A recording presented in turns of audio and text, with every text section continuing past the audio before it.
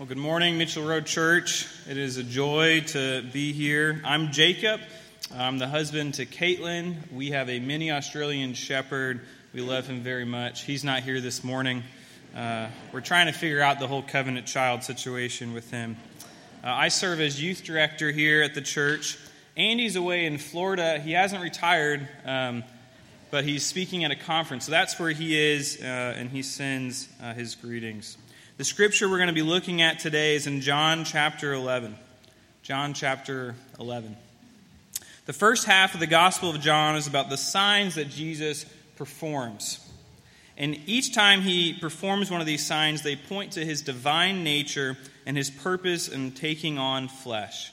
That people would believe in him and that they would have life. The second half of John's Gospel goes in about his death and resurrection.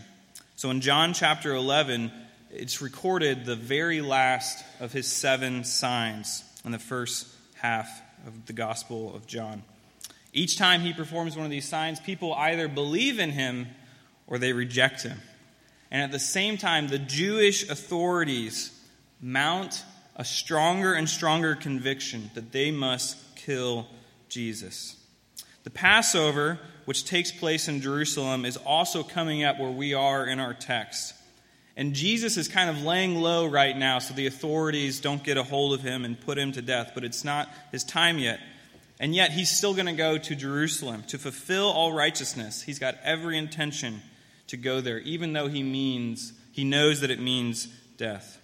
So if you're in John chapter 11, starting in verse 1, it's a big chapter, so just listen. We'll skip down a couple times to different verses. Now a certain man was ill, Lazarus of Bethany, verse 3. So the sisters sent to him, saying, Lord, he whom you love is ill. But when Jesus heard it, he said, This illness does not lead to death. It is for the glory of God, so that the Son of God may be glorified through it.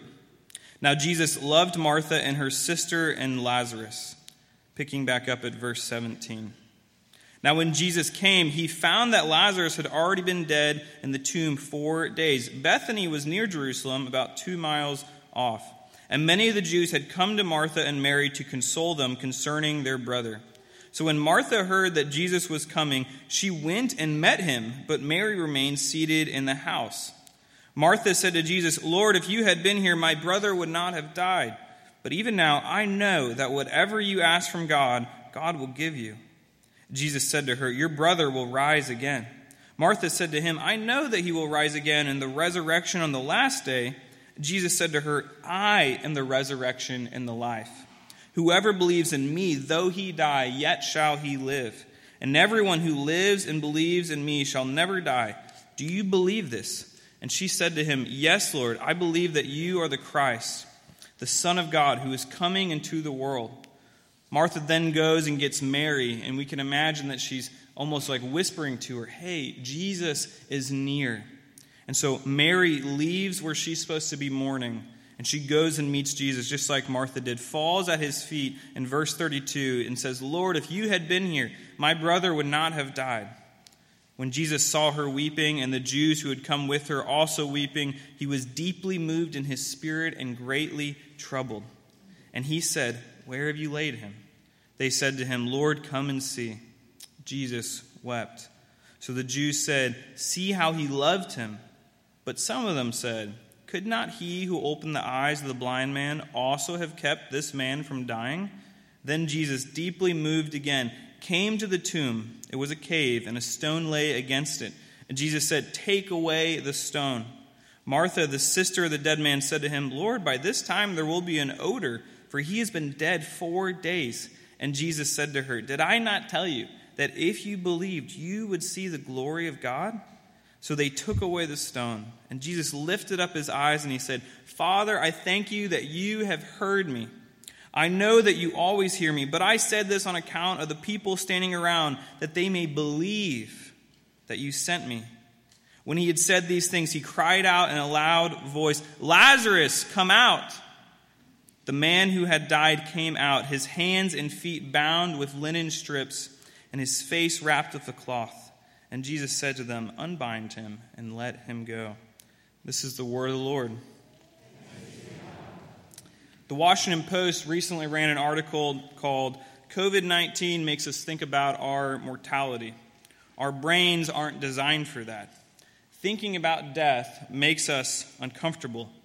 That eerie feeling has been described as grief, fear, or anxiety. But Sheldon Solomon, a social psychologist and professor at Skidmore College, he describes it this way. It is the existential anxiety caused by reminders of our own mortality. To cope with this, we do what has been coined terror management theory. We know death is unavoidable, but we happen to like living.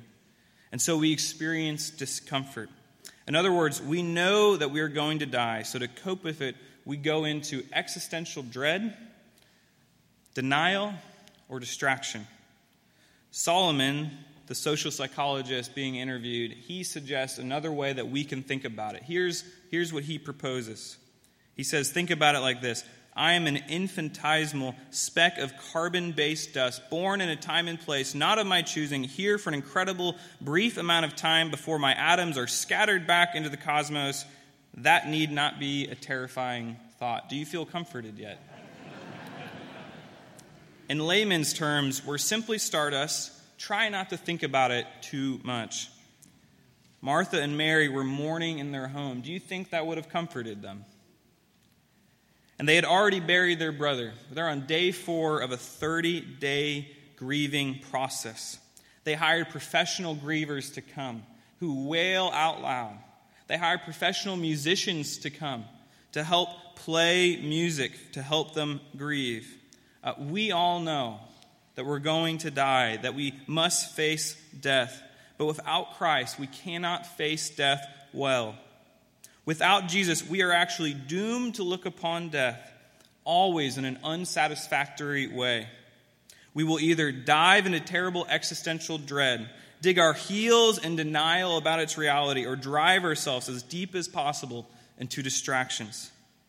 See, if we are just stardust, then we actually have to create our own meaning for life as well. And that may sound exciting for a moment, but I think you'll come to agree with Solomon that if we are just stardust, it's just best not to think about it too much. But if it's true that we are more than stardust, if we're created in the image of God, then you will not be able to avoid the 3 pitfalls of coping with death. And so Jesus understands our dilemma. He understands Mary and Martha's dilemma. Wherever you are, if you're facing death, if you've recently faced it, if it's something that troubles you, he understands.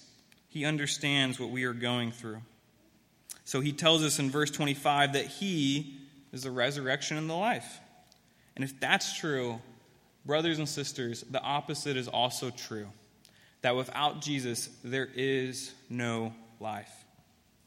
Because Jesus is the resurrection and the life, we must believe in Jesus to face death. Because Jesus is the resurrection and the life, we must believe in Jesus to face death. This morning we'll look at 3 reasons for why trusting in Jesus changes how we face death. How he loved, how he wept, and how he ultimately raised. Firstly, how he loved. In verse 3, if you'll look with me at verse 3, the sisters sent to him saying, Lord, he whom you love is ill. Now, where did Mary and Martha get the motivation to send to Jesus for help? Jesus, at this point in the story, he's back near the east side of the Jordan where John the Baptist was baptizing people at the beginning of his ministry. He's like 2 days away from Bethany at this point when he receives word of this. He's not even in the same place. Why did they think that Jesus cared about their family problem? Think for a moment.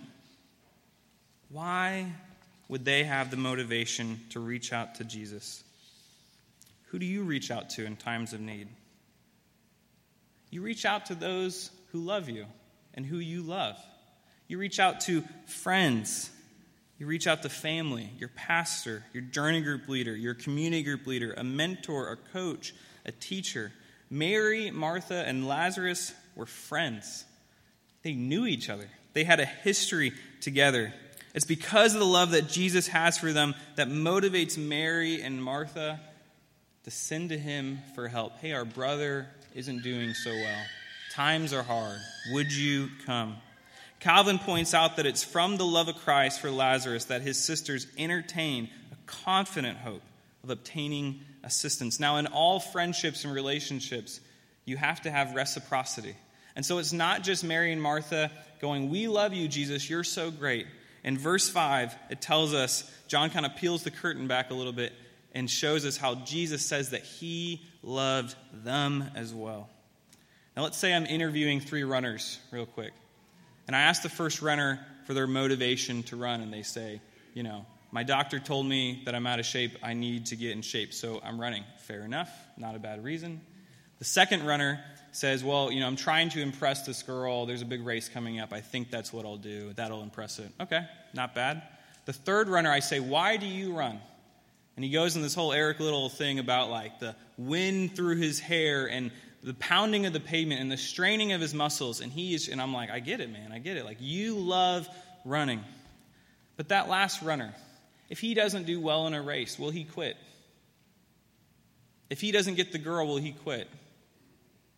If he doesn't see the results that he wants in his life, health-wise, as quickly as possible, will he quit? No. He loves running. Likewise, Mary and Martha know that they can trust Jesus, not because times are easy, not because the weather is good, but because he loves them. If you get injured, you can count on Jesus to be there. He loves you. For some of you, you don't doubt that Jesus will show up. You trust Jesus. You know that he loves you. But like Martha and Mary, you are troubled with why he doesn't show up quite when you want him to. Why doesn't Jesus come to the rescue before things get worse? Jesus said in verse 4 that this illness does not lead to death. It is for the glory of God, so that the Son of God may be glorified through it. Jesus, knowing that he'll raise Lazarus, he does not rush to get there. Because Jesus knows that healing is not heaven. Jesus knows that healing is not heaven. He knows that even if he rushes to get there, Lazarus one day will still die.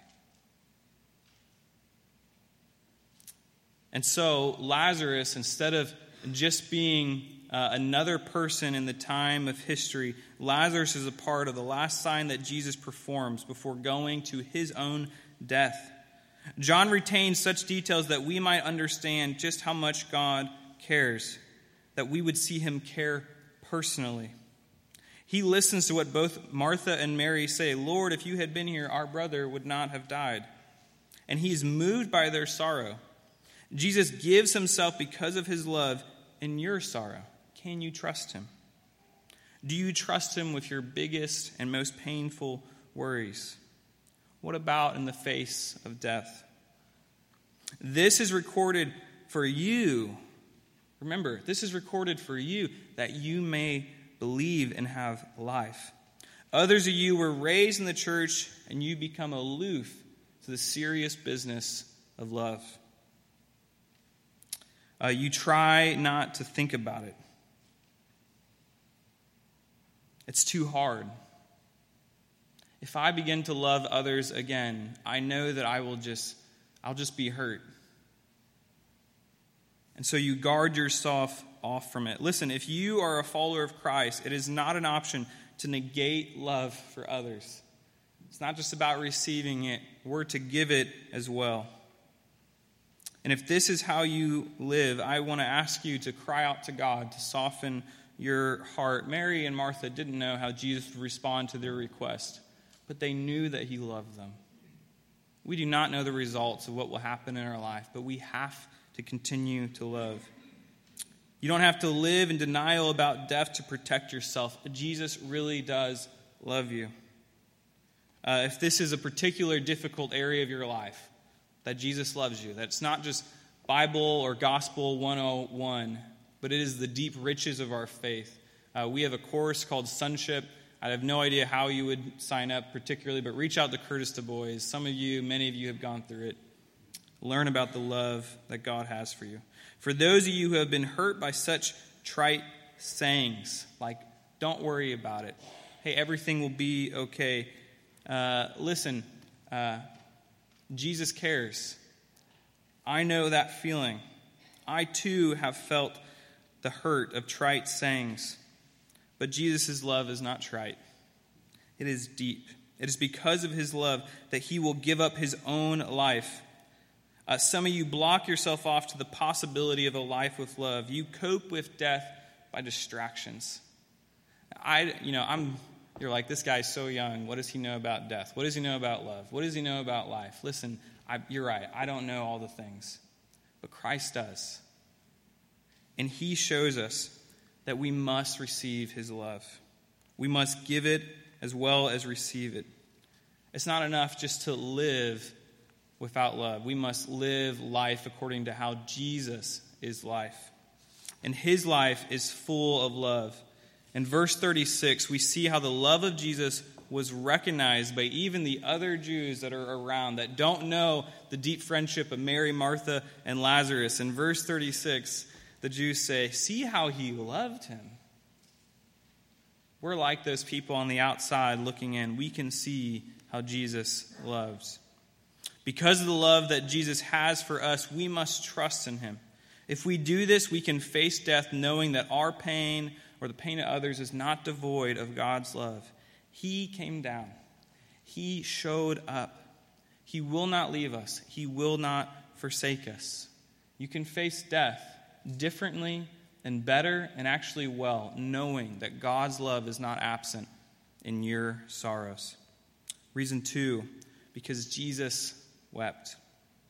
Dane Ortlund in Gentle and Lowly says that Jesus breaks down twice in the Gospels to weep, and neither time is for himself, but out of sorrow over another. Ortlund says this, what was his deepest anguish?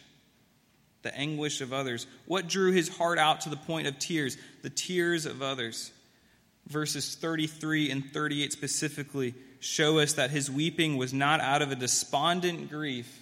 He didn't get caught up in the moment and lose himself. No, he's weeping at the moment. Well, let's look. Why is he weeping at the moment? Verse 33. Here's what it says in verse 33. When Jesus saw her weeping and the Jews who had come with her also weeping, he was deeply moved in his spirit. Deeply moved. If you look through different commentators, you'll find that this word here is like he's angry, he's indignant, he's mad. And so we ask ourselves, how can Jesus be angry and mad? Isn't he supposed to be soft, gentle, and lowly? Well, because here he is, he's 2 miles, he's closer to Jerusalem, well, he knows that he'll be tried, where he knows that he will end up in a tomb like Lazarus. The irony of the situation is stark, but it's not humorous. It shadows the righteous anger that he has against all that is wrong in our world. Sin entered the world and brought with it the penalty of death. Death is a pollution of all that is right, and Jesus is angry at his foe. This is why Jesus weeps. His enemy is at the door. I remember as a young child crying and not knowing why. My face was ugly with snot and tears, and I couldn't catch my breath as I tried to contain myself. I was asked why I was crying, and in between trying to catch my breath and keep the snot in my nose, I said, I don't know. And they responded, oh, that's okay. I remember when I was a kid, and I cried for no reason. Oh, is that all? I thought. No reason. Thank goodness. I thought it was something serious. At least I have the comfort now of knowing that when I grow up, I won't have to deal with this anymore. And I was also taught, that I picked up anyway, that as I grew up, you lose your emotions, that emotions are a bad thing. After all, there is no reason for it. That's what kids do. But this isn't true. This is a shallow way to view mourning. This is the shallow way to view weeping. Jesus is moved by his anger of death to tears. Jesus does not shun Martha or Mary for mourning themselves. That's not why he's angry. He doesn't say, I can't believe you guys don't believe me. I said that I'm the resurrection and the life. You didn't connect the dots?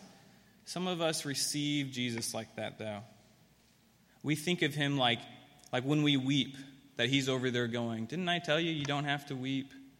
Didn't I say not to? Didn't Paul say, didn't he remind you don't mourn like those without hope?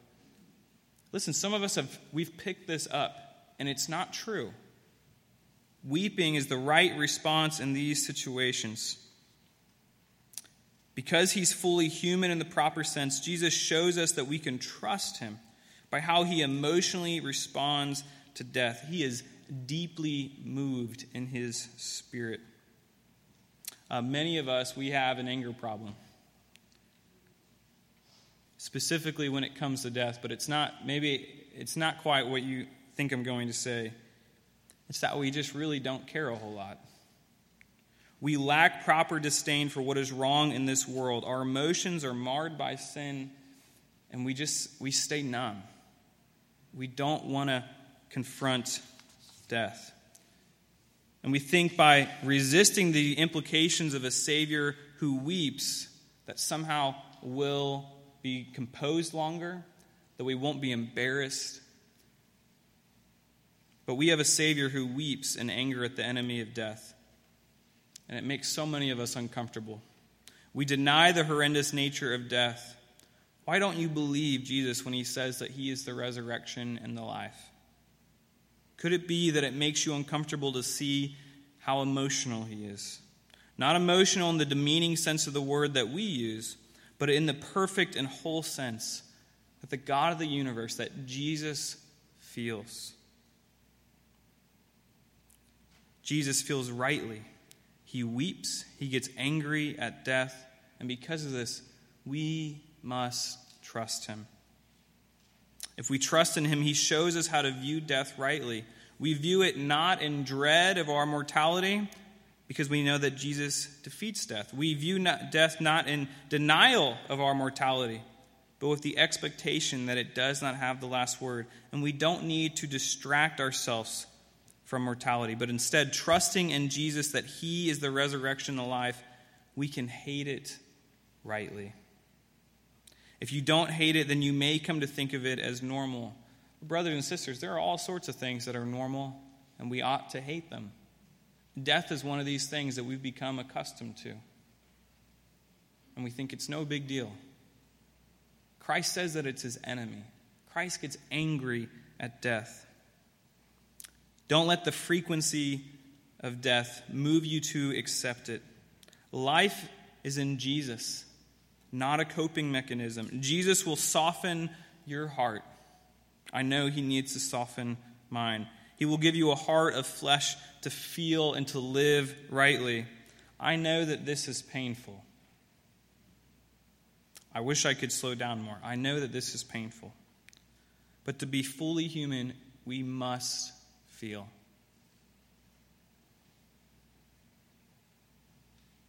Ask the Holy Spirit to soften your heart, to comfort you, to order your emotions. He will do it. Others of you do not hate death, and if that's you, others of you do hate death, and if that's you, I want you to take courage. The God of the universe is right there with you, and he's mad as well. He'll comfort you. Because Jesus is the only Savior who hates death and knows he's going to defeat it, he's the only one worthy of your trust as you face death yourself. Because Jesus hates death and weeps at its poisonous effects in our lives, we must trust that he is the resurrection and the life. He'll be with you when you're angry at the right things. Third reason, because Jesus raised Lazarus from the dead, we must trust in Jesus. Jesus is the Lord of life. His enemy is death. The irony is stark. He tells them to roll the stone away, and Lazarus is buried in a tomb like the one that Jesus knows fairly soon he will also be buried in. John wants us to keep in mind that Jesus is shifting here to go to Jerusalem for his own death. Jesus is not merely able to resurrect. He's not merely able to give life like some sort of genie. No, Jesus is. He is the manifestation of resurrection and life. Jesus gives ample reason to believe this is true by actually bringing Lazarus back from the dead. He does not do this in hiding or secret. It's not a magic trick. But before all to see, John tells us that the purpose of writing this book in John 20, verses 30 through 31, Jesus did many other signs in the presence of his disciples, which are not written in this book. But these are written so that you may believe that Jesus is the Christ, the Son of God, and that by believing you may have life in his name. This is why he's given us this. This is why it's been recorded for us. Will you take hold of it this morning? The average American today lives a richer life than previous generations. More comforts and less discomforts, more technologies and advances. Yet, if you ask for an actual quality of life report from people, we'll see that it's lower than previous generations. That depression is higher, that loneliness is the highest it's ever been in our country. It's not enough to just avoid death or thinking about it. We also have to have life. When Jesus raises Lazarus from death, we mustn't forget that he does this with purpose. It's not merely to bring him back. He is the resurrection and the life. In other words, he is the way to live whole. Sometimes we have this idea that what we read in the Bible is merely a collection of stories, as if it does not matter if this truly happened or not. Listen, if Lazarus was not really dead, and if Jesus didn't really raise him, let's just stop here. But he was dead, and Jesus truly did raise him. John retains the detail like 5 different times that Lazarus was in the grave for 4 days, that he really is dead. Martha is considered the sister of the dead brother. Are you skeptical? Are you skeptical of Jesus' power over death? The historicity of this resurrection is sound. In verse 37, John tells us that some of them said, "Could not he who opened the eyes of the blind man also have kept this man from dying?" And we wonder that. If God is so great, if he is so powerful, why didn't he intercede? See, John shows us the power of Jesus over death. That Jesus has it himself. He has life himself. He has resurrection himself. And just like those who witnessed these events, we are left with 2 options. We read in verses 45 through 48 how the people responded to Jesus' miracle. 1, many of the Jews, therefore, who had come with Mary and had seen what he did, believed in him. 2, but some of them, they went to the Pharisees and they told them what Jesus had done. So the chief priests and the Pharisees gathered the council and said, "What are we to do? For this man performs many signs. And if we let him go on like this, everyone will believe in him. And the Romans will come and take away both our place and our nation." One group responds by believing in Jesus. Another group responds by believing in themselves. One group recognizes the love, emotion, and power that demonstrates Jesus is the resurrection and the life. Another group recognizes the same, but is driven by fear of losing their power and position and place. What is it you're afraid of losing? And Jesus says that he is the life. You will not find it anywhere else. Is it your place? Is it your autonomy? These are the things that the Jewish leaders were afraid of. Now, ironically, in 70 AD, it's burned down, and they lose all of their place and power and positioning. And John knows this in retrospect. Listen, if you're clinging to something in this life to be your life, it will not last. Cling to Jesus. Trust in Jesus. He is your resurrection. He is your life. Like Mary, Martha, and Lazarus, the disciples and the people of Jesus' time were confronted by death. And without placing our trust in Jesus, we will either dive into existential dread, dig our heels in denial, or drive ourselves as deep as possible into distractions. Instead, we can trust Jesus for how he loved, for how he wept, and for how he ultimately raised and how he defeats death. He has shown us how to face death well. Because he is the resurrection and life, we must trust in him to face death. We're too reminded of the question that Jesus asked Martha. Do you believe? Let's pray. Lord, we thank you that you are good. Lord, we thank you that you give us yourself, that you don't just tell us things, Lord, but you give us yourself. You provide for us that we may live and have life in you. We thank you, God, that you're the God of life, that your enemy is death. Would you move in our hearts and our minds to live this life according to how you lived and to face death well? Amen.